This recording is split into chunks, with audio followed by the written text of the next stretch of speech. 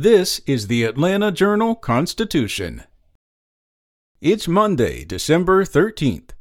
Facing stiff Republican opposition to re-election, Governor Brian Kemp is likely to lead Georgia legislators deeper into divisive cultural clashes over guns, race, and gender during the upcoming legislative session. The first-term governor has already endorsed efforts to restrict obscene materials from public schools and block K-12 educators from teaching critical race theory.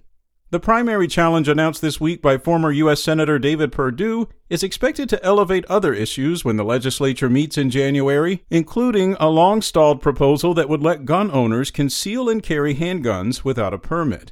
Perdue, too, is trying to force Kemp into a debate over whether to allow Buckhead and its wealthy white residents to split with the city of Atlanta by calling on the governor to follow his lead and support the idea. Other proposals will surely gain new attention as Kemp tries to protect his right flank and conservative legislators push for base-pleasing legislation, such as stricter anti-abortion measures and bans on transgender youth from competing in high school sports.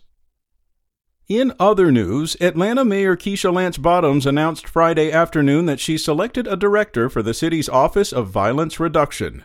Jaquel Clemens Moore is taking on the task of leading the city's new executive department. Crime was the main issue in this year's mayoral race amid rises in homicides and gun violence. Bottoms ended her re-election bid in May and announced in July that she would pursue a $70 million investment into public safety plans, which included the creation of the new Violence Reduction Office. Clemens Moore previously served as Chief Operating Officer and Interim Executive Director for the Kings Against Violence Initiative, which is a Brooklyn, New York-based nonprofit that works with young people to prevent interpersonal violence through advocacy, peer leadership, community mobilization, and social justice. She has more than 2 decades of experience in developing public health intervention, and she graduated from Clark Atlanta University, earning her Master of Public Health at New York University. Meanwhile, Jessica Lopez had to close her husband's casket Thursday morning during his funeral. He did not look like the high school sweetheart and jokester she had known. The right side of Juan Lopez's face revealed the trauma he endured November 26th after he was gunned down at an East Point Wells Fargo ATM.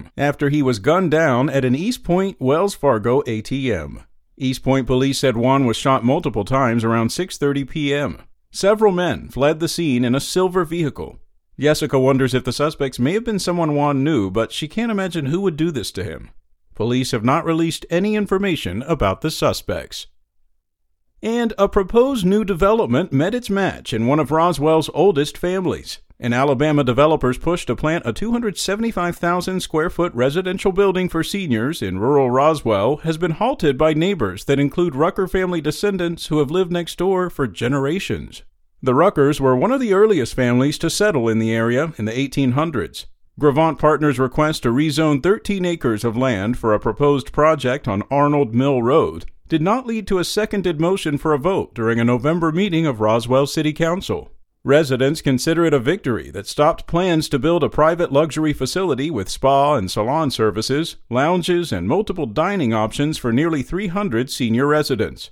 Arnold Mill Road neighbor Alan Rucker, a nostalgic 68-year-old descendant of the Rucker clan, said new development is coming eventually, but projects should complement the countryside. Spoken Layer.